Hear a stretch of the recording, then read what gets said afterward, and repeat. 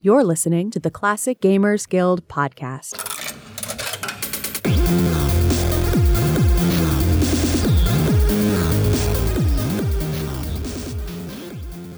Hello and welcome to the Classic Gamers Guild podcast. I'm Anna and I'm here with Rick and Paul, and we are here to discuss polarizing games. All right, guys, take it. First of all, I do want to apologize for any diminished sound quality on my end. I am not at my usual setup.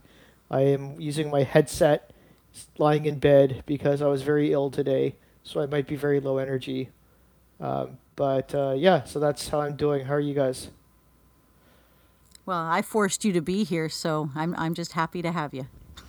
I put in my contract that I wouldn't have to talk about how I'm doing anymore, and I am not happy. I'm going to come up with super awkward answers until... Right. Yeah.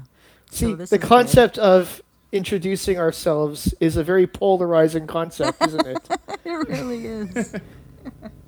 Which is a great way to go into it, because it's not just specific games that are polarizing. It's also concepts surrounding those games that are polarizing. Yeah. That's true. But I do want to say that polarizing, by definition, just means that people feel strongly one way or another about it. It has nothing to do with, like, some statistical census or something. Like, it's not a 50-50 split of population like some idiots seem to believe. Like, I know some people hide behind education to, like, try to prove that they actually know a thing or two, but people who think polarizing means the equal divide between camps are complete morons, and I just wanted to say that straight up front. Unless, of course, they're one of our Patreons, in which case you're now correct. Oh, yes. Yes. Pardon my bitterness there for a second. There's backstory to that which will go unrevealed. Except for on Patreon? No. Alright, it's worth a try. Polarizing is not 50-50. Let me add some rationale to what our good mate's trying to say. It's common on the internet these days to have somebody use the word polarizing in the sense of like 50-50, like you love it or you don't. And you can see the blurred lines there, but we're just being clear that it's not 50-50. But it does split people down the center. Like there's a somewhat vehement opinion on the matter, one way or the other. All right, I don't know what it means. I'm sorry, I didn't do any research for this episode. Well, no, you know what you mean. Well, no, you know what it means. It's just you've kind of covered every single definition in there. You didn't leave anything out. You included more. I just reeled everybody back in that was previously upset. Like, see, now, no matter what you think, it's correct. And yes. Sorry. I should not have even started with this. My apologies. Okay, so basically polarizing means that people have a strong opinion one way or another. It has nothing to do with the actual statistics and like the numbers in the camps. It's not a 50-50 split or anything like that. It just means that you either really like it or you really don't, or you have one opinion or another. Like, it basically splits into two camps. The population of each individual camp is irrelevant. It's just that there are two, polarizing opinions. Yes, and that's today's episode, the definition of polarizing. Check us out on Facebook. Now you know. Let us know what you think. I'm sorry, I shouldn't have even come back for this. No, we need this. This is exactly perfect. So what is a polarizing game then? Do you think like a series of games can be polarizing, or do you think it would be like one game? Yeah. Oh, it could be anything. It could literally be, even you said, it could be a concept around a game. Parsers. People love or hate parsers. People love or hate point and click, right? All right, well, let's not show all our cards. We got to stretch this into 40 minutes, mate. Yeah, that was the so that's the table of contents right there, guys. Okay, well, I mean, if we start with parser and point and click, they're basically the two camps. So, they kind of go part and parcel. Where are we in that? We already know where we are, I guess. I'm a little bit in both. And parser, I like all of them for various reasons, and it depends on how old I am when you ask. Wow, that was really cryptic. My thing is more that I just don't get why either side really hates the other. Like I like parsers. I love point and click. My favorite. Some of my favorite ones are point and click. Some of my favorite ones are parser games. They're great. Exactly. It's like, and I think That's that there's so Canadian games. of us. Yes, that's true. But there are some games that lend well or lend better to a parser. There are some games that lend better to point and click. And that's it. Like I don't get why people make it a war. Here's a question, like legitimately, for people who don't like parsers, I want to know how many people don't like parsers that have played them. Because I think a lot of people don't like the idea of parsers. Like, part of what I'm saying is I think it's very fair to say you need a pretty good amount of nostalgia for parsers to like them a lot. Obviously, there's exceptions.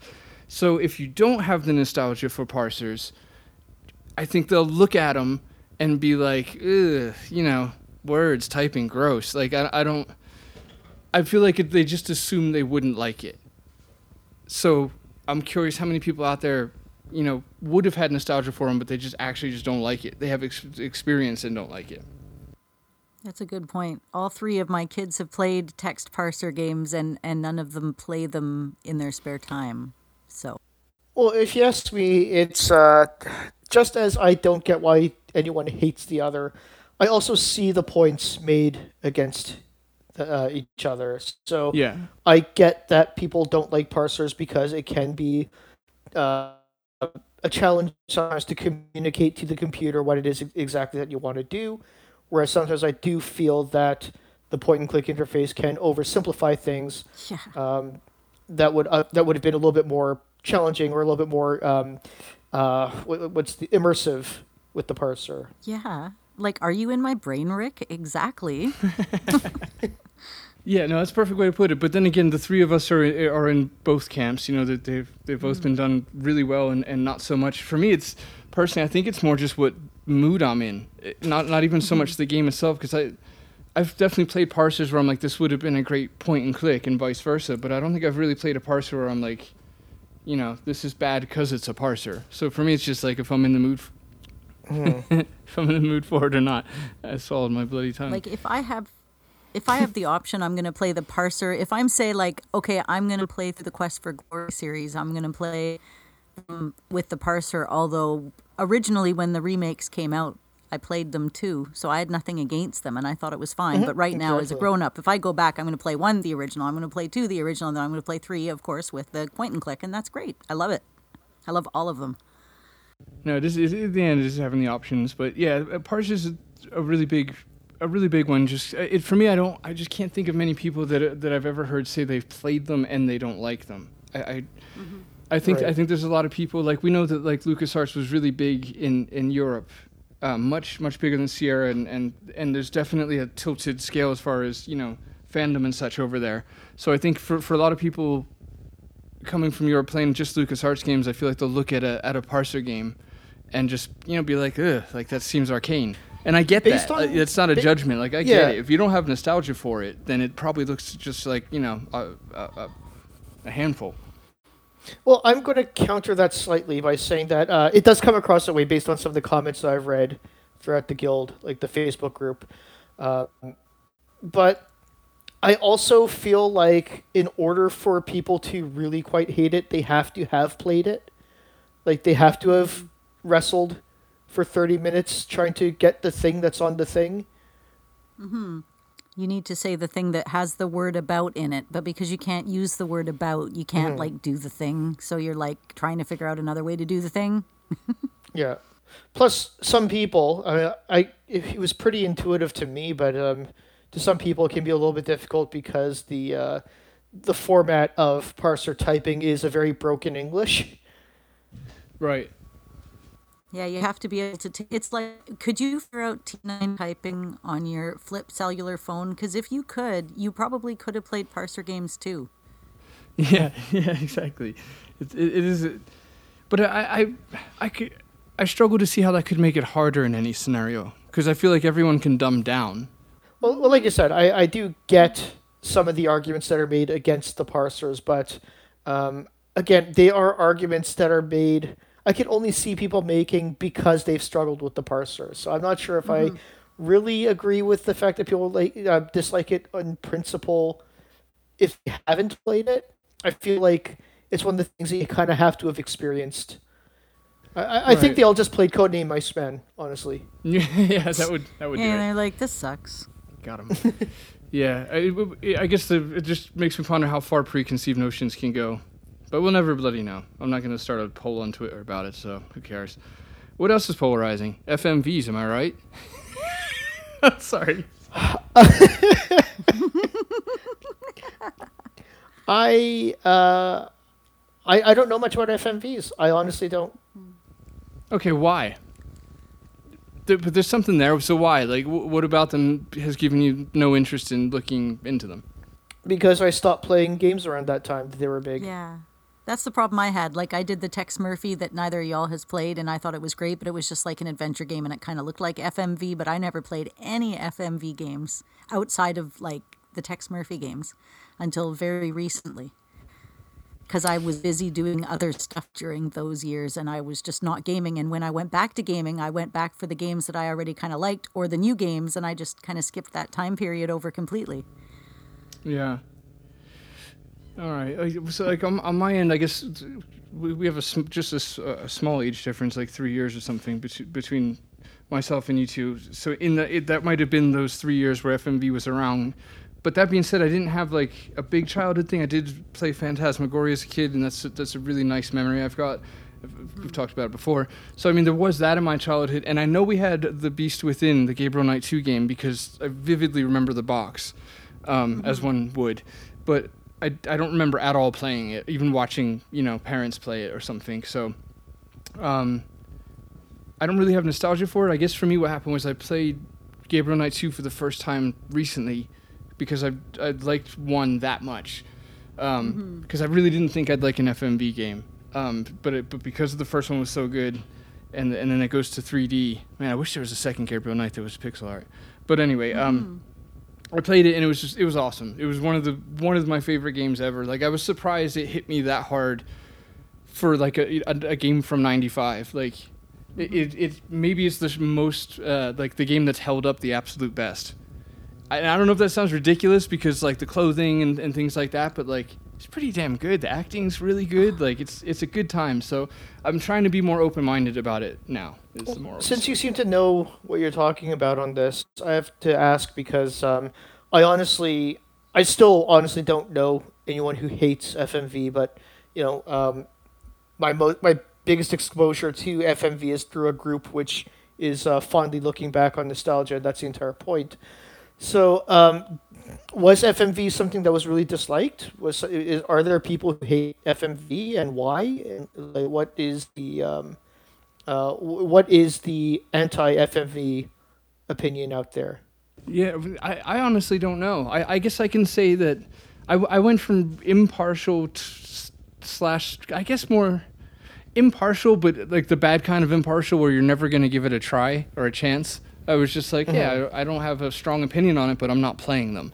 And until Right. Gabriel Knight 2. And then I was like, all right, you should probably open your eyes and, give him a chance because that was amazing for '95. Like, it makes me want to play new ones. I just bought Darren Hall, his game, the Dark Side of the Moon. Sorry, I snapped. If I startled anyone. But his game looks amazing. When I get time, I want to play that. But yeah, I don't know what it would actually be, but I guess I could say before Gabriel Knight 2, I didn't like the idea of it, or I think I just assumed it's going to be just really cheesy and maybe not enough game, like just a lot of watching video. Mm-hmm. And that's not even wrong, but if it's done right, it's fine. It's great. Yeah. Okay. A slight amendment to what I said is that I kind of stopped playing around that time. I shouldn't. Now that I trace back a little bit of timeline, it was that's partially true, but it's also most just that I just never really played FMV games specifically. Like I did play games a bit at that time, just not those ones. So I think a lot of my preconceptions, which became my predominant opinion about FMV, was because of the the press and controversy of Night Trap. So, and again, it's not that like, oh, I hear that game is horrible, so therefore blah blah blah. But it was more just like, because it got so much exposure, I saw the game and I was like, oh, that doesn't look good. Yeah. Well, they didn't really look great, although it was pretty amazing at the time. That one that you just mentioned, though, The Dark Side of the Moon, is like, fucking, is this a movie or what? Holy shit. It looks so cool. Well, I mean, you also got to think about like how far computer graphics has come in terms of video games, even movies. It really looks good these days, but people will still go back to pixel art because they're just, people are very faithful to the old ways. People like pixel art, people like practical effects. Yeah. It doesn't matter how good graphics can get. So you can only imagine back in the day what FMV was, not only kind of stepping away from classic pixel art and sprites, but also at a time when there wasn't even nostalgia for it. Right. Well, you know what, that tells me what I think I would like to say on the matter, sir, if you don't mind. To be oddly cordial. I think if people rejected it off the bat, it would have been because they approached it like, this is the new kind of game you're going to get now. And I feel like Sierra did that. Maybe among others, I'm not sure, but I feel like the promotion behind FMV off the bat was like, this is the future of video games. Like, your games are going to be this now. Aren't you excited? And if you're not, you're like, I really hope that, this is the case, because there's really bad news. And then you reject it on premise because you don't want it to replace what you like. And then, you end up in 2021 looking back at me and like, yeah, I never did like them games. Well, our friend Sarah, who was on our King's Quest 4 episode, she did a little Twitch stream of playing, I believe it was her. She played Gabriel Knight 2. And so I tuned in. Somebody was. I'm pretty sure it was Sarah. So I tuned in and watched her play it for a little bit. And I saw a little bit of the game because I never played it myself. And it's just, there was something about seeing live actors that really emphasized the ridiculousness. So I'd see Gabriel Knight walk in and like talk to a character, and he would just sit there staring the guy blankly in the eyes until he made a decision of what to say. And it just, when you see two pixelated sprites doing this, you don't think when you see like a person looking at a person like dead in the eyes, unblinking, and just like, or giving like a little bit of motion just to give that sort of like, I'm kind of, time is kind of passing. Yeah, and exactly. They're acting idle. Yeah. Very bizarre. And then when you repeat lines to each other, and it just feels so bizarre. Yeah. So I mean, I guess that kind of uncanny. Yeah, it does kind of pull me out. It's one of those things where the more real it is, the more it emphasizes the flaws and pulls me out of it, right? Whereas you can get away with this kind of stuff, the further detached you are from reality. Well, and here's the thing, like, we had just gotten away from insert 7 discs, insert 12 discs when you're playing a game, and now we're like, okay, everything's on CD now, we don't have to change discs all the time, the games can be bigger, this is great, and now these FMV games come out, and they're like, there's 7 freaking discs again, right? So, what direction are we going in here? That's great, yeah, it's so true. Yeah. And we're past capacity. Well, games will always try to push... Yeah, games will always try to push. You give them an inch, they'll try to take that mile, right? Oh, God, yeah. And what you were saying on Gabriel Knight too, I will say, I myself, and I would bet 99.9% of anyone that's playing that for the first time again recently, which actually seems like quite a few people I've noticed on Facebook, that game in particular, have they been firing up again lately. But you kind of, the first 20 minutes, you do what you just said. You laugh at it, and you're just like, this is weird, this is bad, this is, but it's just cheesy enough to be funny and or hopefully charming enough to be engaging. And then the next time you load a game or you sit through the next hour, you kind of just make a deal with the game. You're like, okay, we're gonna write off the 1995-y aspect. But what's a shame about the point you brought up is that if they just did quick cuts like we're all so used to nowadays, like they could have just cut all those. Like they're really not necessary. They are just lingery and weird and ugh. But before we move on from FMV, I'll just say I was totally forgetting to mention that I also played Phantasmagoria 2 recently, and that's an awesome game. Oh my god! Like I feel like it's truly underrated. It was such a cool story. It gets a little out of control at the end, but a lot of things do. A lot of sci-fi things do. Films in particular. Yeah. The final act will be just a little, like the drugs got better. I will also say one last note on Gabriel Knight 2 particularly is that, especially when you take a series that pre-exists and then you make the sequel, you change it from that classic VGA to the early FMV, you now have to cast a real live person to play this role, which means that the Gabriel Knight that I saw from the first one, not that I played it, but I saw the game, and I saw what Gabriel Knight was supposed to look like, and then I see the actor who plays him now, and nothing against is it Dean Erickson? Yeah, I think it's Dean Erickson, right? Nothing against him because I understand that he actually did a really good performance, but it was just that disconnect that he did not look like how I trained my head to believe Gabriel Knight looks.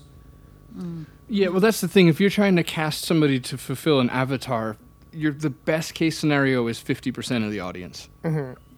You're never gonna cast somebody that we've all given a totally unique thumbprint of in our minds and be like, that's what everybody pictured. Yeah, so that's a really tough one. And I had the fortune of like getting to know the game and even knowing of Dean Erickson and things like this. Probably even like Facebook friending him before I played the game. And so, like, to me, it wasn't live in '95 when the game comes out, and I'm like, wait, that's not the Gabriel I had in mind. Because I know what you're saying. That happens to me a lot because I'm very picky about how I visualize characters. So for me, it was more like this. Like Dean became like the legend of Gabriel by the time I played the game. So I'm like, of course that's Gabriel Knight. That's bloody Dean Erickson, Yeah, because I've never played it. He is who I associate as being Gabriel Knight. So. Right. Yeah, but anyway, play Phantasmagoria 2. More people should play that game. Lorelei Shannon wrote it. She's such a lovely person. And the game, the story specifically, I'm a sucker for great stories. And she's, I said, like, that's a unique trait of mine. I hate when people do that. I hated myself just then. But anyway, it's a really good story. It's awesome. It's super spooky. Like it's smart. It's a smart game. And Curtis Craig was the character's name, I think, not the actor, is coming forward to speak about his experience for the first time ever on YouTube soon. So if you didn't know that, now you do. All right. So what else polarizes, or what other games? What specific games have polarized audiences? Oh, okay. Back into specific games. Sure. Yeah, there's definitely a few for sure. Well, for specific games, the first one I've thought of was just King's Quest VII, because a lovely game. Speaking of Lorelei, right? I mean, great game, great writing, but a lot of people either love it or hate it for various reasons. And actually, you could kind of say the same about Mask of Eternity, but there's not so many. It's not like polarizing enough because most people generally don't like that one as much. So pick on 7 to be a little bit more controversial that way, because the people that love it, love it. Wait, sorry, again, polarizing doesn't mean an even split of people. Polarizing just means that people have strong opinions. So but I don't even know if people have strong opinions about, like, 8. Do they? Is there they have strong opinions. I'm just not sure if they have... I know that they have strong opinions. I just don't know if anyone has any strong positive opinions of it. Positive, right, yeah. So few people I wouldn't say enough. Yeah, no, but King's Quest VII, the people that love it, love it. They love the animation, even the Disney style. And then the other side, people are just like, oh man, it was way too much like Disney, or I didn't like the animation style, or I don't like how they represented some of the characters. I might have said a few of those things myself. I can't speak to the story or the characters or anything like that, or the gameplay, because I haven't actually played it. But I will say that if there was ever going to be a series that lends itself to that art and animation style, it should have been King's Quest. I remember when it came out and seeing the Interaction magazine where they were announcing it, and I thought, yeah, that's cool. I thought it was a good turn to take. I thought it was a good progression. So I have nothing against it. Yeah. I had nothing against it conceptually, but if there's anything people complain about in terms of story, character, or gameplay, then I can't speak to that. Did you play it, Paul? I can't remember. No, I didn't. It was, as you guys know, I recently played 1 through 6, like back to back to back. Even. And I don't So even we're know if all it's going to still wait recently. till Troels plays it all the way through, right? Because his next one Yeah. is going to be 7 now. He Yeah, got his exactly. funding. I Yeah. need to break it, but I have recently seen Picking Up Roses did a video on 7 and one other one. Picking Pushing roses. up roses. Sorry, what's that? Pushing up Picking roses. up roses. Yes, it's the generic knockoff. Dollar store.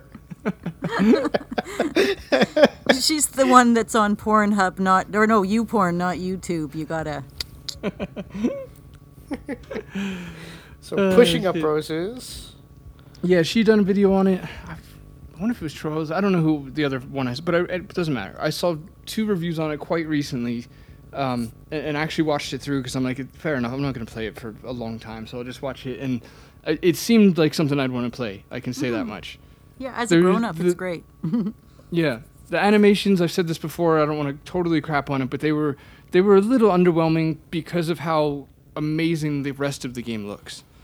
Like, I felt like the animations, the cutscene animations fell a little short compared to the game's overall art style, which was awesome. Exactly what they were going for. They nailed it. And then it's a little weird in the very beginning that you have to play her mom. That's right. After I played the first 6, I did start 7. Like, let's just do this because I'm not playing 8 probably ever. So 1 more to go. And I couldn't because you started as the mom. I played like 15, 20 minutes and in its defense, again, I had just played 6 King's Quest kind of in a row, so like it never really had a chance. Screw this. I just can't do it. But the last thing I wanted to do was start as Valence, and just, I wasn't into it. And Rosella's all like, I never get to go on adventures. I'm like, what do you mean? I just played you in one like 2 games ago. Wait, did That she was say the that? thing that bugged me the Yeah. most. Yeah, she's all like wistful and how come I never get to go anywhere or do anything or have any adventures? I'm like, were you there in some of those? Like you've had more adventures had a than anybody game. else I know, sweetheart. She had a game called The Perils of Rosella. Before that, you were tied up on a hill facing down a 3-headed dragon. Like, it's been a Exactly. life. Like, thinking Doing about doing fine. things with your brother that you shouldn't be thinking of. Okay. No, that was This pretty isn't bloody weird. LucasArts, am I right?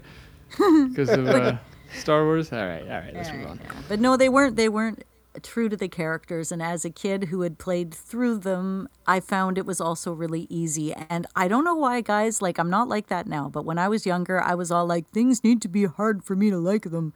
So I was just like, it was so quick. I went through the game in like 2 or 3 days, and I'm like, why is it I can play through as Rosella and it takes me over a year? Granted, I'm younger, but still. And then I can play this one in just a couple of days. I didn't feel it. Yeah. Well, in your defense, Leisure Suit Larry 5 is too easy.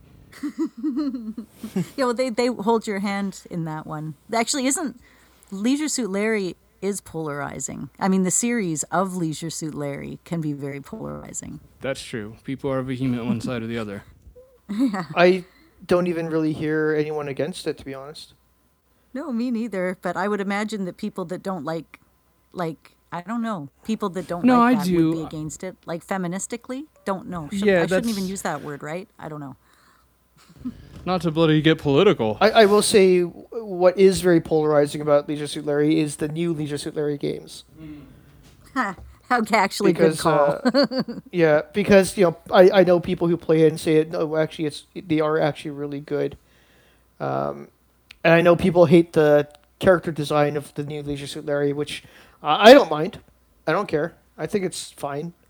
I got nothing against it. And I haven't played it, so I can't really comment on it. But I hear from a lot of people whose opinion I generally hold in high regard that it is actually they're pretty good games. Really good, in fact.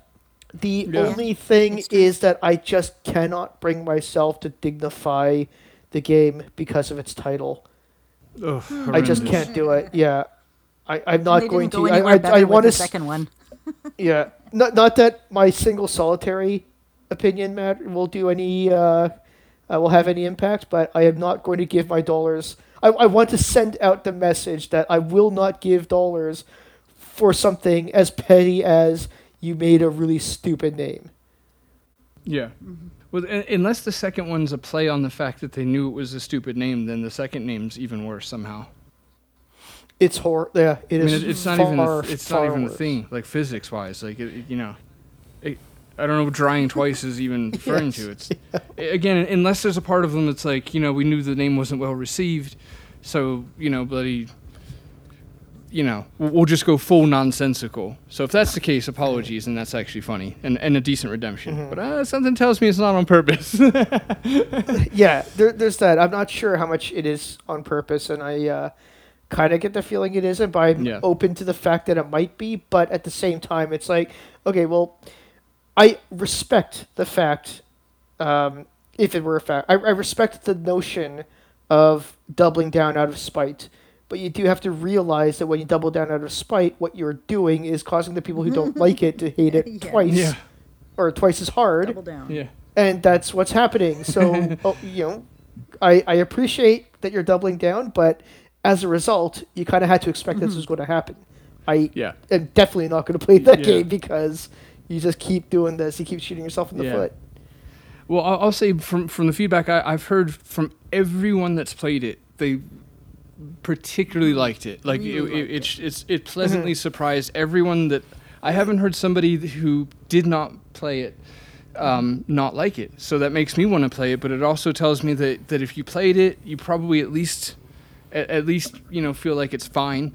And if you haven't, then you probably are just rejecting the premise of it.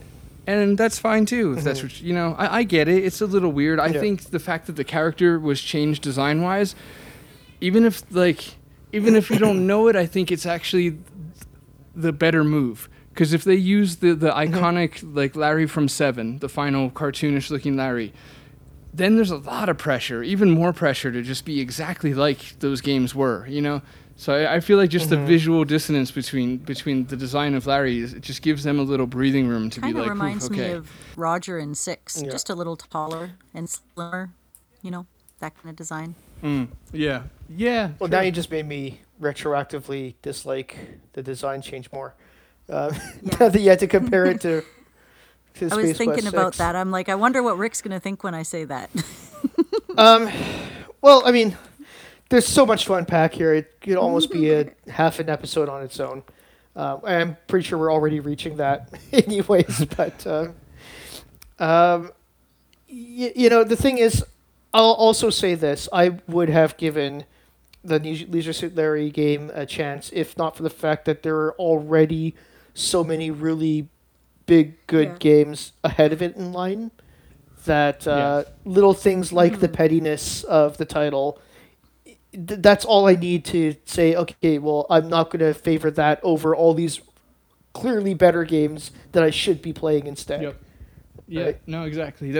I know I'm a snob about it, but that's how I am with non-pixel art games. Like, if it's got to be just fantastic. Like, one little strike off, and you're probably just not going to get played. And it's just because there's so many great games to play still. It's true. I gave it half an hour, and I enjoyed it. And I said, hey, you know what? This isn't half bad. I'm going to go back and play more because there's so many in-jokes and times that the Wet Dreams Don't Dry pay homage to the original Larry series that I'm like, I'm totally going to play it again, but I haven't quite yet. To get to your point, Anna, though, in terms of the character changes, I felt that there was a... number one, I felt there was a consistency in Roger Wilco that, Space Quest 1 looked like Space Quest 2 for the most part. Space Quest 3 looked like the natural progression of that. Space Quest 4 looked like the natural progression of that. It really was defined in my head what Roger Wilco basically was to some degree. And the fact that the series was pretty much a through line. Like, it was one led to another, like pretty much directly. Like, they were basically to be continued. And here we are taking over from last time. Whereas Larry, they did that very well in the first 3 games. And then, there's the gap in 4, and then 5 comes out, and it was completely different. And I don't know the story and how it ties into everything, but basically, I felt that Leisure Suit Larry concluded after 3, and everything else is just kind of like extra bonus content. So it doesn't matter to me if things are detached from this point on, because the canon story to me is the first three, and anything outside of that is sort of like whatever, like just borrowing the license. So it doesn't really matter to me to begin with. And I know that Leisure Suit Larry was always had a certain kind of look based on the box art ever since the first game, but I never really cared for that 3 foot tall giant head, small body kind of design anyways. So I didn't mind that they made him a little bit more of a practical design. Yeah, I didn't have a problem with either. I just thought one always reminded me of the other when they brought it out. And I do remember, I remember when I first played 6, and I remember liking it, but I was just like, why is he so tall and skinny now? I do remember feeling that way, at least for a little bit. Yeah, Roger Wilco, you mean? Yeah, I didn't like that they turned him into a gangly slob, is the thing. Like, he's been kind of lazy, but he's always been able to step up. He's never really been he's been goofy, but he's never really come across to me as an idiot. And I felt that Space Quest 6 kind of turned Roger into like this, just this. I can't find the word for it, but you know what I mean. He's just like this total geek. Things dork, happen to him of like, more than anything in a different way. Yeah. And just my 2 cents on the look of Larry, like, I would have liked it if they had just made the other humans, people, so weird. Sound like somebody who's pretending to be humans would say something like that. What you humans would look like. Like the women in the game, let's just say, looked like realistic cartoon drawings, whereas Larry had like the cartoonish nose and was 3 foot tall. So like him next to realistic looking people was just really weird to me. Like I don't I'd never understood that. He looks like he comes across like a mascot at a theme park. You know what I mean? Like, yeah. Well, I mean, given the art style starting with 5, I mostly agree with you, but I kind of cut it some slack. Like, it kind of with the art style starting with 5, it kind of came across more like a Prozac music video than actually based in reality. Because he got a strange disease. Wee. Yes. So, you know, but I do agree with that general direction. It's kind of not meant to be literal anyways, so yeah. If you do kind of change it, it doesn't really matter. Yeah, no, that's true. Because I should just, for disclaimer to what I just said, it has... that critique has nothing to do with the impact of my enjoyment of playing, because it's all just ridiculous. It doesn't matter. I mean, it's fun. It's a good time. So yeah, it doesn't matter. I was just mad at Larry 5 because it wasn't Larry 4, which I've said before on this podcast, and I'll say it again. And then I was like mad that it held my hand so much. So it was like it wasn't even the art style that bugged me. It was just like that game bugged me until like later. Now I can go back and play it, but it still makes me roll my eyes again. Like, yes, okay, I'm gonna save. Well, Splitty, speaking of Al Lowe, he had something to do with Police Quest, and I would like to speak of that now. Yes, please, let's do that. SWAT is pretty polarizing because, like, people are like, is it Police Quest? Isn't it Police Quest? Do you like it? Don't you like it? Like, to me, SWAT is the most polarizing. I've come to terms with it using the Police Quest name because they also called it Police Quest SWAT. So they have separated itself from the original series enough that I don't care anymore. I used to take a bit of exception to them calling themselves Police Quest, but now that I've actually thought of it through rationally, I'm like, okay, well, it's not Police Quest, it's Police Quest SWAT, and they can do whatever they want from here. So I'm fine with it now. We were all looking for a police quest, and we all got a police procedural. It's like Codename Iceman. We were looking for an adventure game, instead we got like a submarine manual, right? Well, all right, so that's a good statement to make, because the three of us like Police Quest. We're going to focus in on one AGI for a second. We like the game, but there are people that see that game as being too procedural. Yeah, that's actually where I was going to go, is that I was going to say that we've already talked to death about Police Quest 4 and its polarizing place in the series, but the actual Police Quest 1 itself was very polarizing too.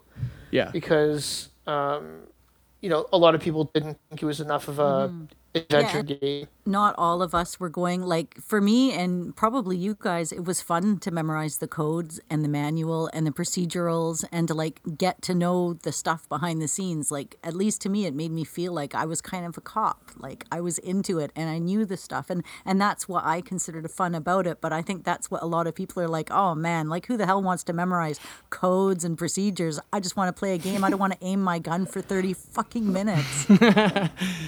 Yeah. And fair enough.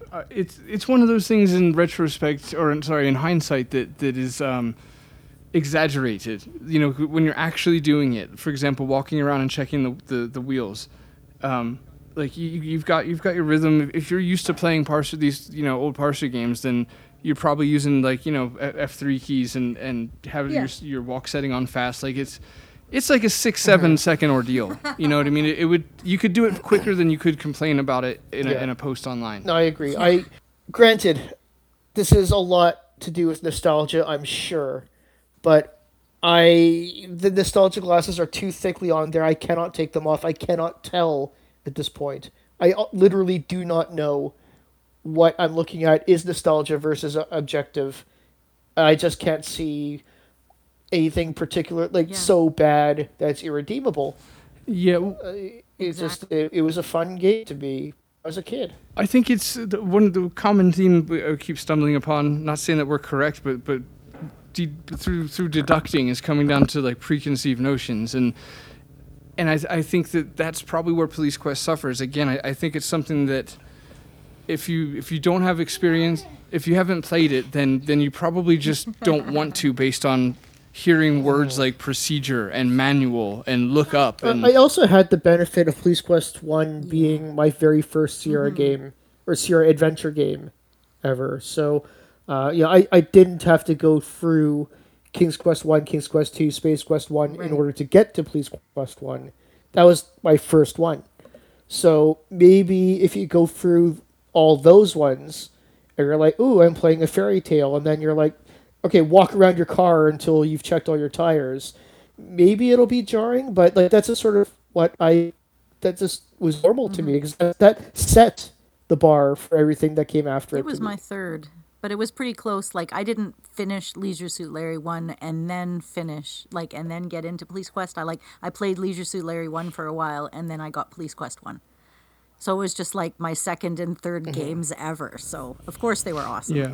Yeah, and actually, to be fair to the listeners, and all three of us are coming from the exact same place, because it was one of the first three for me too. I don't remember the order. I know Gold Rush, Police Quest 1, and Space Quest 2 were the first three games I played. So good. But I don't know in what order. But I guess that's why I would just say the most logical thing I could say would be, if you break it down and you're used to playing these kind of games, the things like walking around the car that we have fun with and joke about online and stuff, it really is like a 7 or 8 second ordeal. So if that's the kind of stuff that's keeping you from playing it, try it, because if you like those AGI games, you will like it. It's not as procedury as people say it is, or even remember it as, because at the end of the day, nothing from like 88 was that intense or complex to begin with.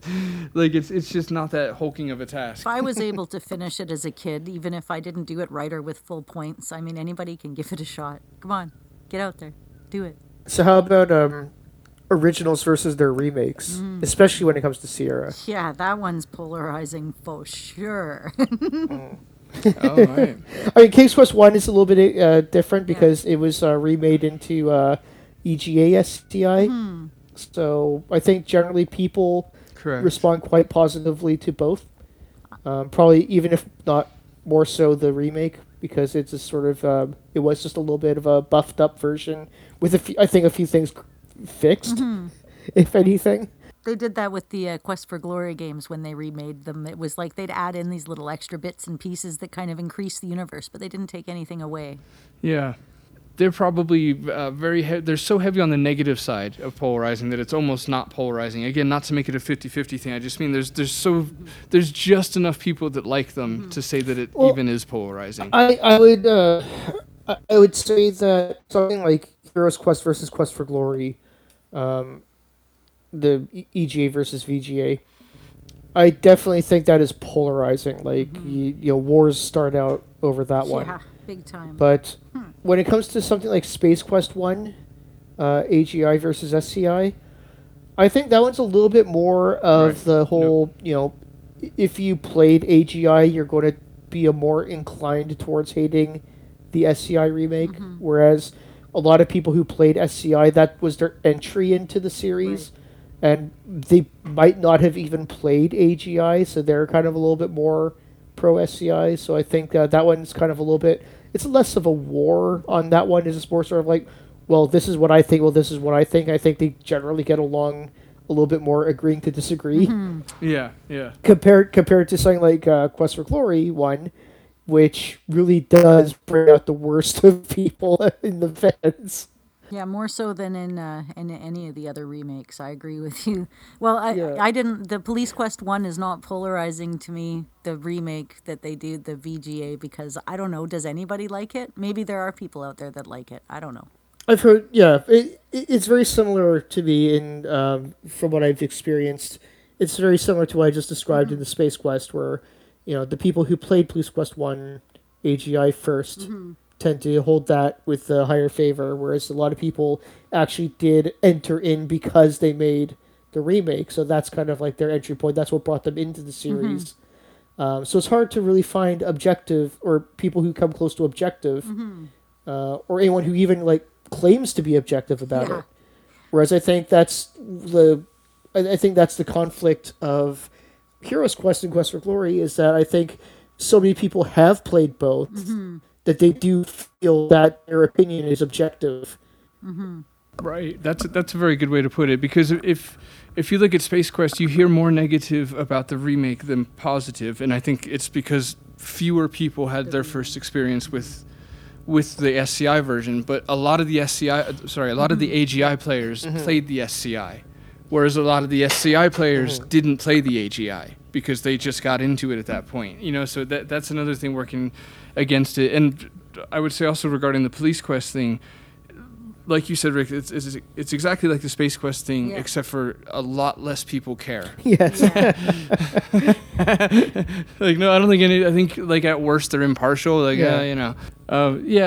for me, like Quest for Glory, just visually, the EGA is one of the best looking EGA Sierra games. So like it's so gorgeous, and the remake to me, it falls into territory of bloody Conquest of Camelot, and it's just a lot of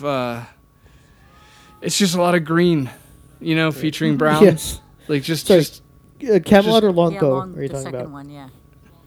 Okay. Longbow. Sorry, thank you. I actually liked It's beautiful. Longbow, even graphically. I thought it looked really nice. But I agree with what you say about Quest for Glory 1 being sort of like a, real as brown kind of thing, where it's like objectively the graphics are better, but it looks so much nicer in EGA if you ask me.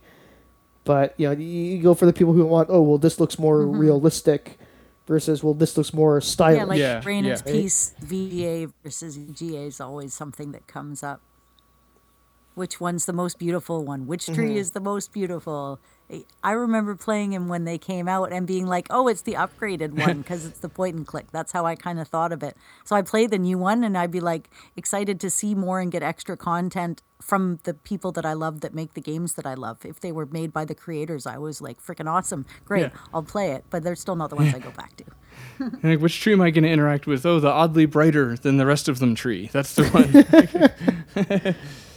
Paul, didn't you say that you recently played through the Space Quest 1 VGA remake? Yeah, I did. And that was like just recently, like for the first time? Yeah, just recently for the first time, yeah. So what do you think then? What's your objective opinion as a totally objective fan with no biases? Well, I can't answer it that way, but so I had every reason to not like it, and I did. Because I love the AGI game. It's like Pantheon for me. I knew that the two guys, specifically Scott Murphy, didn't really approve of it or how it was went about. Like, I had every reason to not like it, and I really did. It was just really fun. It was not very different, but just different enough to feel a little refreshing. And I was like, here's a different take on a game I love, and it's authentic. Yeah, I like that. I haven't tried it yet. So. Not Two Guys authentic, but Sierra authentic. Yeah. I have to say that I want to play it. I am grateful that the Space Quest bundle that I got on GOG comes with the original. But I do wish that it also came with the VGA just so I could try it. But at the same time, I do have to say that the reason why I haven't tried it so far is because it blew every single chance at a first impression with me. Yeah. I feel where you're coming from there. Yeah. There's a really specific name for that art style too, where it's got that kind of 50s influence, but they did it in the 90s to death. Right. And it's like Leisure Suit Larry 5. Those two games are similar to a degree, but I will say that was a huge deterrent for me because I really don't like that art style. No offense to anyone who makes it or does like it, but that 90s overt 90s Leisure Suit Larry 5 style. That's actually what I like the most about it. That's actually one of the things that turns me on to it more than anything. It's everything else that forces me away from it. I actually, there's nothing blocking me from Leisure Suit Larry 5. I actually do really want to play it. The only thing that blocks me is time and just having other things to do. But Space Quest, I'm not sure if it was exactly that same kind of style. That sort of cubism kind of thing. That's it. But, yeah, not as close, but no 90s flair to it. Yeah. But that 90s flair to it would be something that would generally draw me. Like I watched, who was it I was watching? Somebody was playing Leisure Suit Larry 5 on Twitch. And I was in love with the art. I loved that. It was like, wow, that's great. I really want to play this. But Space Quest 1... I think, again, it's because I have too much to compare it to with the AGI version, which I've said before on the record, and I will continue to say this, that AGI is probably my favorite era of actual art in Sierra, at least, if not all of gaming. It's beautiful to me. And so, number one, it has to compete against that. Directly, like it's not even like, oh, it's the sequel that naturally progresses. It's actually like, oh, this is overriding the really good art to replace it with this. And it's not even so much the actual style or the graphics, it's more just like the decisions, like the this ship is going to look like a cooked chicken for some reason. Yuck. Yeah. So why would you do that? Yeah. And, Never pays off. Things like that. Yeah. And just little things like that. Like, I mentioned before, when I first played Space Quest, even though Space Quest is ultimately a comedy and a funny game, that first section in the Arcadia was scary. Like, I was terrified throughout the entire time. It was a horror game to me. And then when I played Space Quest 1 VGA, it kind of really doubled down on, like, the goofy, silly comedy, where it's just sort of like, oh, these robots are running around with their arms flailing around, and it's like, it kind of ruined that tone that I kind of really loved about Space Quest 1 AGI. Less was more, And maybe I should let that go and just kind of let it be its own thing, but I will right away say that it's not going to hold up to the AGI for me. Yeah, but I should give it a try to let it stand up on its own merits. Exactly, because you won't like it if you're at all comparing it, because it's not going to be as good. Period. You know what I mean? There's nothing about it does better, and there's very little probably does as good. So that. But that being said, I guess I looked at it or treated it as like here's like a Sierra game that you kind of didn't know existed. You know, like what if we told you that there was another Space Quest? And I know it sounds crazy, but like around the time they made the fourth one, they did the first one again, kind of just like the fourth one. And you know, it's not at all the same. But so looking at it as like this bonus content or whatever, then it's good. But if you can't separate them, like if you can't help but think of it, when you said this was supposed to replace it, because it was, and it kind of did, hence it being in a lot of collector's packs in replace of it and such. But if you're thinking like this was supposed to replace it, it is not going to live up to that. Like it'll never fill those boots. But if you just look at it, and also what you have to know going in, which I'm sure everyone does, but it's just to remind yourself, like, this was written in the Roger Wilco era, not the Space Quest era. Yeah. That's right. Because there's that weird thing where the first 3 Space Quests, they did get sillier. Because as you said, the first one is very intense in the beginning, and it's hardly a comedy. I mean, it's got funny moments, but like it doesn't know that it's going to be a full-on comedy yet. It's still Comedy, a little like drama, sci-fi, sci-fi and exactly. And the second one and the third one, they just get a little sillier as they find themselves. But then from the fourth one onwards, the 3 with the Roger Wilco on the box, they're almost different Space Quests. Like they're very. 4 definitely bridges the gap, but that's when the references just come thicker and faster, and so you have to know you're getting the Roger Wilco era of Space Quest.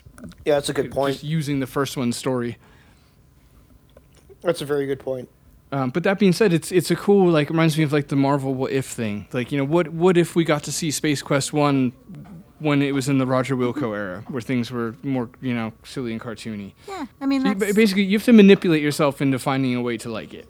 Yeah, like you can do it, like don't do it right after you finish playing the series. Don't do it close in. Like it's kind of like for me, if I read a book, I'm not going to watch the movie based on the book right away because it's going to piss me off. Like the whole freaking time, it's going to piss me off. But you know what? I'm older. My memory isn't like super duper long. So I'm going to read the book and then I'm going to watch the movie after I forget about the book a few months later and then I can enjoy it. So this game's like that. So like, play the games and then play different games and then don't play them. And then when you've kind of forgotten a little bit about the games, then play the remake and you can enjoy it more.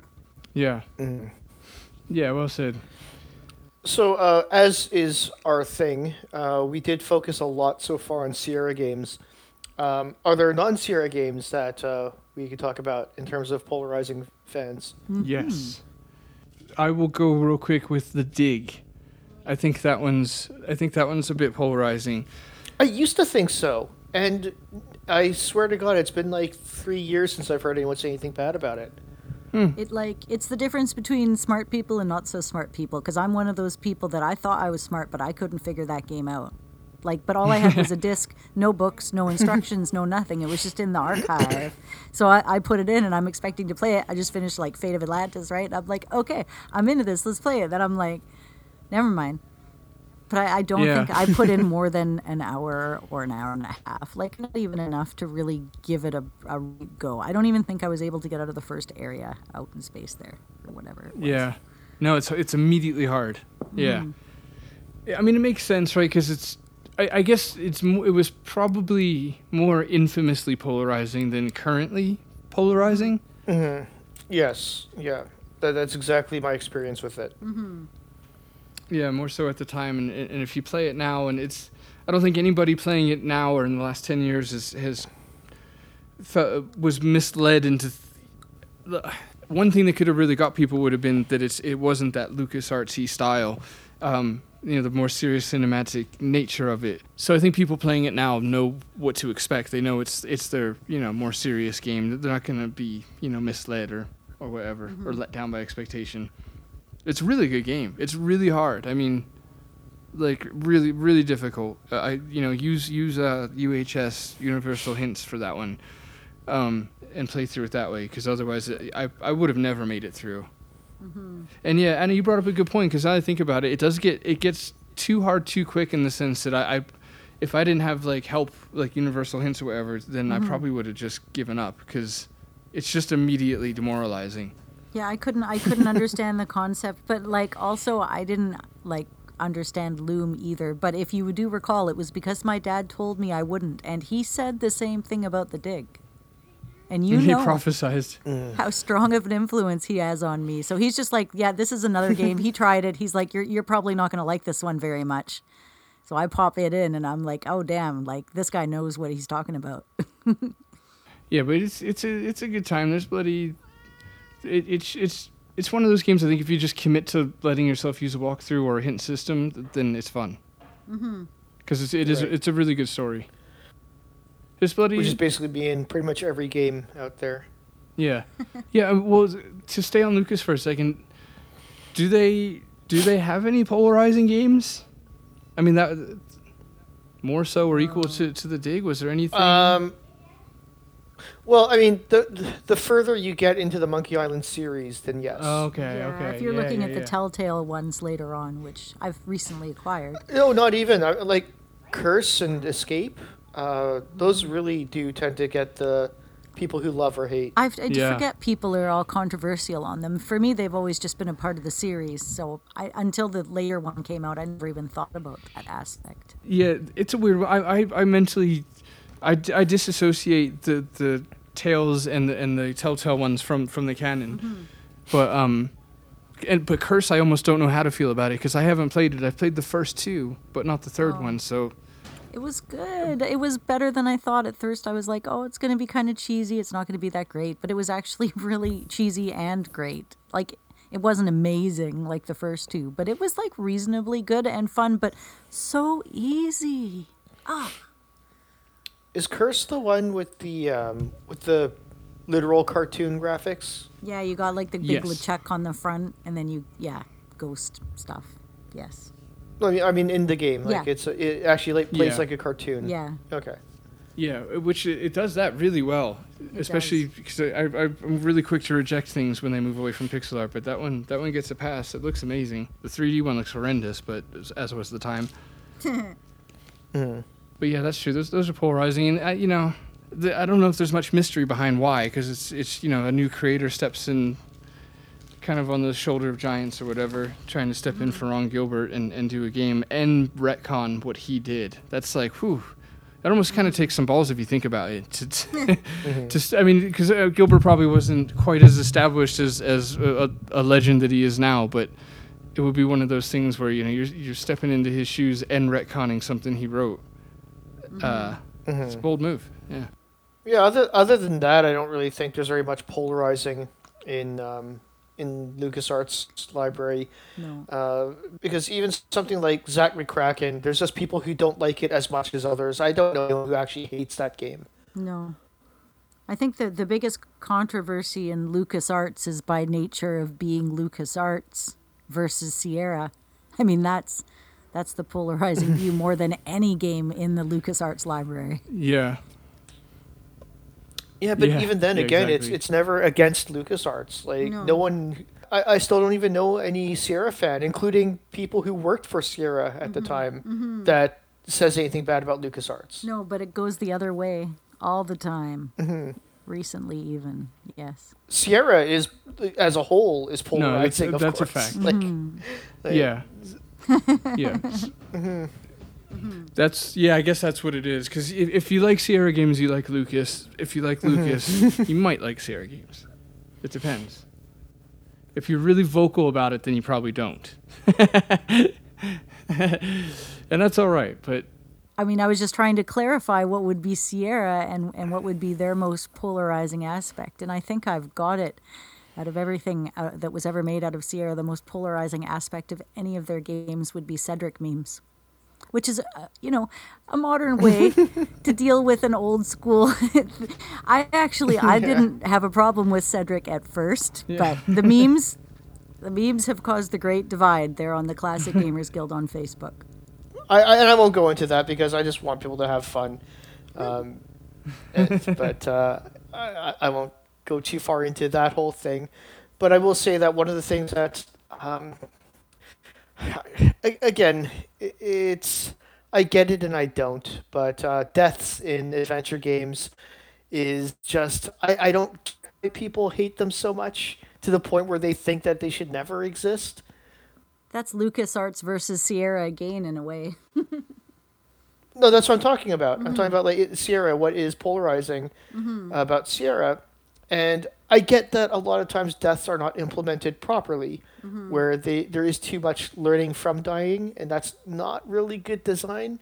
I get where that comes from, but when people are like, "Oh, there should never be death," it's like, okay, now you're just taking it too far in the wrong direction. And a lot of that opinion stems from Ron Gilbert's article about why adventure games suck. I forget if that's the exact title, but it's very similar to that at any rate. And I actually went to read it because Paul and I are working on the Phantom Fellows.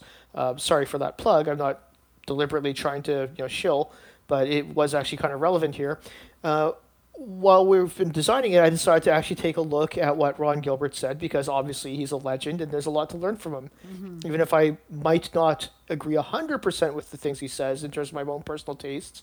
But it turns out that Ron Gilbert was actually like, I agree with him 100% because he never said that there shouldn't be deaths. He just said that they needed to be used better. Mm-hmm. So a lot of the people who say there should never be deaths are really misquoting him because even Ron said that there can be deaths. It's fine. You just have to use it properly. Which he did do. At least a little bit. Yeah. Yeah, no, absolutely. But it is worth noting that he doesn't even omit it. He stops to mention it and he gives his 2 cents on how they should be implemented. So he's like, here's how to do them, which is definitely the opposite of do not do them. So if anything, just to bear it as in an open mind that it was never intended to just never happen. It probably can, I won't say should, but it can. And yeah, I mean, like every other genre video game, adventure games should be allowed, a little consequence by death every now and then. And again, I've always pointed out, or I've recently pointed out quite a bit that there are games where death just does not really seem to suit it. Mm-hmm. Like quite a few adventure games, it just doesn't feel right that there should be deaths in certain things. For example, I keep bringing this up, but St. Christopher's School Lockdown, if the character could fall down the stairs and die, that would be really jarring. Like, it just, Yeah. That shouldn't happen in that game. Or even Loom, I don't really think death would be very appropriate for Bobbin to die if you do the wrong thing in that game. Mm-hmm. Right. But Guybrush, why shouldn't he die? It's dangerous being a pirate. Maniac Mansion was one of the perfect examples of death in games. And and Maniac Mansion is an example of perfect use of death in the games. Because they die when you do things that would kill them. So it's fine. Yeah. And I don't believe there's any death in Day of the Tentacle, and there's something about it that kind of makes it feel a little less appropriate there, while it seemed a little bit more fitting in with Maniac Mansion. Either or, because you could embrace the cartoony side of the deaths with something like Day of the Tentacle. Mm-hmm. But yeah, I mean, tone-wise, it's such a perfect game, it's hard to shoehorn in any elements at all. Mm-hmm. But yeah, you're right. Maniac Mansion had a little bit more of the spooky side prevalent, so it is more appropriate for that one. Yeah. I will say that one good reason to leave deaths out of your adventure game is that, as Paul and I are discovering, they're hard. Like, you have to really go out of your way to put them in. Yeah, they are. You really have to go out of your way to put them in. Yeah, it makes you wonder. The little cynic in me, you kind of wonder if LucasArts just caught on to how much resources, time, and money it was taken to do like 35 deaths a game, like over at Sierra, and like, this is pretty expensive and a right pain in the dick. So here's why you shouldn't do them. It's but it makes you appreciate the deaths they did in Sierra, because they so each little tiny animation and death and message and everything's such a labor of love, and that's why those who like it appreciate them. So if if you don't understand that's our view, and but you give him a chance, you might like it. Probably not, but you might. Mm-hmm. And I mean, I like the death scenes. I mean, we collect them, right? Mm-hmm. I think some people just don't have that same like dark, twisted sense of humor that we do. I'm not saying that LucasArts games don't get dark, because they definitely do. But I mean, like, there's a certain twisted that comes from enjoying seeing our characters die that Sierra players. Yeah. You get butterflies when you know you're doing something that should kill you. Exactly. Yeah, it's a cool thing. And I gotta say, too, there's I would never rate Sierra or LucasArts over one another, because I don't have to. Yeah, that's very true. Just to make that very clear, because I know I talk more about Sierra, but I love the LucasArts games. I've played all their adventure games, except for one. I'm not going to say which one because he'll yell at me. And Curse of Monkey Island, because I said that earlier. It's Grim Fandango. I will. It's just the one thing that I find lacking when a LucasArts game is a little bit lacking for me, which is almost never. But every now and then, maybe like in the middle of the game when it starts to get a little grindy, you miss that consequence where it's like, or you miss those butterflies we just spoke of, where it's like, ooh, I'm going to save it because I think if I touch this berry, something's going to happen. I was audibly rubbing my hands together there. That's good stuff. There's something fun about that, but there is also the consequence factor, which again, I won't beat this to death much further, but the fact that there is death in kind of every other genre video game, period. There's even death sequences in battle chess. I mean, like, it's it's everywhere. You got to wonder why. It must be a mechanic that works, and I think the mechanic there is the consequence. So the death can really aid in that. So I'm just saying, if you're on the fence whether or not to try games with deaths in them, or just only know LucasArts and needing a nod and just giving one a try, these are sort of the things that allure us, and it can be another element that might not have been thought of before, the consequence element. Yeah, and I recently heard somebody say that deaths in adventure games breaks the immersion for them, and I'm so the other way around. Yeah. I'm like, it breaks immersion if I do something that should kill me and I don't die. Exactly. Yeah, and that ties into what I'm saying with the every other genre being death thing. It's like that is what we're used to when we play a video game. It's not that's why the immersion thing really gets me. It's like, when else do you sit down with a video game and get to think of dying as not losing immersion? That is playing a game is all about winning and losing. Like, sometimes you lose and like, oh, I got to restore. Yeah, that's the cost of losing. And then when you win, it feels really good because of the price you paid to lose. Yeah. And like, I know everyone gets that, but maybe it should be kind of just reminded where it's like, it's okay to have these consequences. Saving and loading, there isn't just a key you can press, I know, but the whole process takes like 6 seconds each direction. It's just menu, load, last one, go. That's it. Yeah. It's not a big deal. I don't know. And there's an indie adventure game that's very beloved out there right now, and I feel bad for talking bad about it, but there was a moment in there where the game put me into a dangerous situation, and I waited to see what it would do, and it wouldn't kill me. I was just like, why did you put me in this situation if you're not going to kill me? It became comical because it was really stalling for me to figure it out. Yeah. And that broke my immersion. I'm like, why am I not dead? You're supposed to be killing me. Like, I've been here for like 2 minutes straight waiting for you to kill me. Especially if they threaten it. You're trying to dodge it. Yeah. Yeah, and you recently brought to my attention that a similar thing, and I think it was Kathy Rain, where she's being attacked, and there's just that's actually the exact situation I was trying to avoid mentioning. But yes. Oh, should I edit that? No, it's fine. Okay. Cat's out of the bag now. I have a complicated relationship with that game. All right, I don't know how I feel about it. Me too. But buy it and play it. Support the developer. Yes. It's an amazing piece of art. The entire thing. It's shocking how little people put that amazing thing together. Bloody go buy it, and then you get to have an opinion. So it's definitely worth buying and playing. I'm never not going to say that.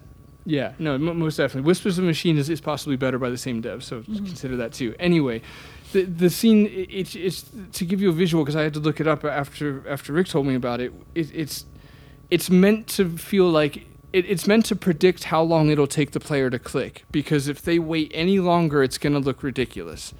And it does. After like 6 seconds, it just loops in this I'm just about to be killed scene. Oh, no. Like, I'm just about to be killed, and it just holds it. It's goofy. It's weird. It's like, listen, as a player, you gave me 12 seconds to do something that should have taken 3. If I can't do it in those 12 seconds, I probably should die. Back to that's how playing games works. Sometimes you lose, and it's cool because it feels good to win. Like, you know what I mean? You need to lose to know how good it feels. So it's like, hey, just kill me, mate. I get it. I had way too much time to solve that. There's no pressure to finish the game anymore. You're just like, well, whatever. I'm just going to leave it here. I'm going to go get a sandwich. I'm going to go for a walk. I'm going to go for bed. I'm going to load up a new game. Yeah. And that's an important line of immersion, not to break an adventure game, because we all kind of know that our decision making doesn't matter, but we allow ourselves to believe it will. So like as you're playing the game, you feel like what you're saying and the order of the dialogue tree you pick it in matters. And again, we know it doesn't, but it feels like it does. So when you break that one level of immersion where nothing matters, then it starts to have this ripple effect of like, well, now all the other things I do don't matter. So, maybe they both just lose in this scenario, but there's downsides to both, there's upsides to both. Be open-minded. Like the most popular games in the world, people are killing each other, and you're getting killed, and for no stupid reason, because it's online, and people are just coming and raiding your base and killing you and taking everything you own. It's like, y'all want to go out there and get your ass killed now, so... Like, where's the doctrine about how you're not supposed to go into strangers' houses, smash their pots, and take their money, right? Yeah. Exactly. But you can't die in an adventure game. Heaven forbid. Yeah, the respawn time it breaks some. I don't get it, but I guess if anything, maybe I would just say if you don't like it, just be like, I don't like it because I just don't. Yeah. Maybe that would be more palatable, because making arguments just makes us counter argue things that the other side does wrong, and nobody wins except for the listeners. Sorry. Think about it this way.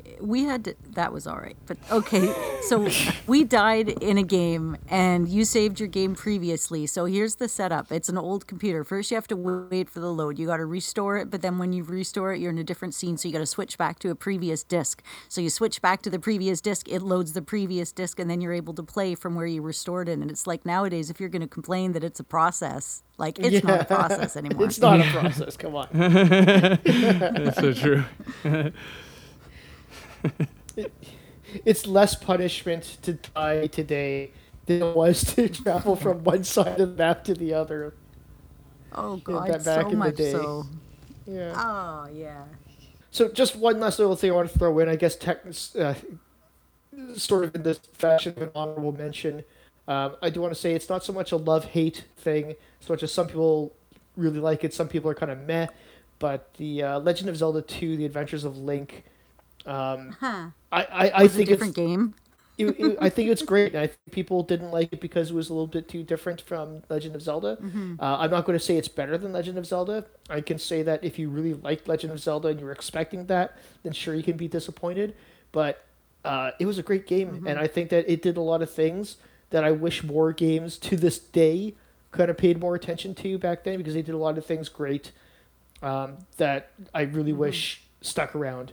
But because everyone wrote it off, there's a lot of things that people just never learned from. And I think it got a bad rap just for being different.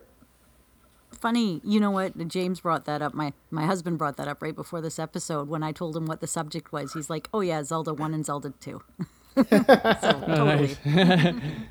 Yeah. He's on your side of it too. I mean, he really enjoyed it, but a lot of people are not of that mind for that reason. Yeah, and it did, one thing that I really wish, especially JRPGs, Legend of Zelda 2, Adventures of Link got it right. The random encounters, they knew exactly how to do it, and everyone should have copied that. They knew that it was, you have the path that you walk on and you're safe. If you stray off the path, the enemies spawn. You see where they are on the map. If you touch them, you fight them, or you can escape from them. That's how it should be done, and no one's done that since, as far as I've ever seen. And I don't know why, but everyone do that. I did like that aspect so much. I also feel that way about them things you said. Anna, any last words? Last thoughts? I was just thinking about the game Populous and how it's kind of polarizing, because a lot of people love it, and the people that don't love it played it for a little bit and couldn't figure it out, kind of like The Dig. So the people that I know that love Populous love it with all their heart. It's complicated and it's wonderful and it's a fantastic game, but somebody like me, I couldn't figure it out. So it's not that I can say I don't like it either. but the people that love it, love it, love it, love it. So when we did that one episode where we talked about games that should be fun but weren't, I got a little bit of flack, right? Because it's like, those are like the greatest games in the world you're picking on. I'm like, I know, I wasn't smart enough to figure them out. Okay. Yeah, we could even kind of broaden that out a bit to just hard games. Like, people think, and there are camps of people that think that games should be hard. And I disagree. But or at least it should be an option, or at least if it's too hard, I'm not going to play it. But some people if you're are going to just give me options, hard, easy, medium, I'm going to pick easy. So generally. But there are hard snobs. There are people out there who are snobby about games not being hard enough for them. It's like the way I eat spicy foods. Oh, that's not spicy. Come on, give me more. I'm not crying, you're crying. You call that a ghost pepper?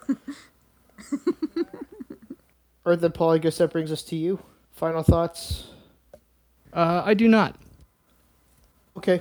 So, thank you guys very much for listening. Appreciate you. We're a page and a group on Facebook, so come bloody say hello to us. Literally, do that. We're on Instagram at CGG Podcast. We're on Twitter. Do us a tweet at the CG Guild. We're at an email address, which is called... That's a weird sentence, but we're fine. It's mail@Classic Gamers Guild. Send us a mail and put words in it. .com, by the way. Yes. Put words in it.com.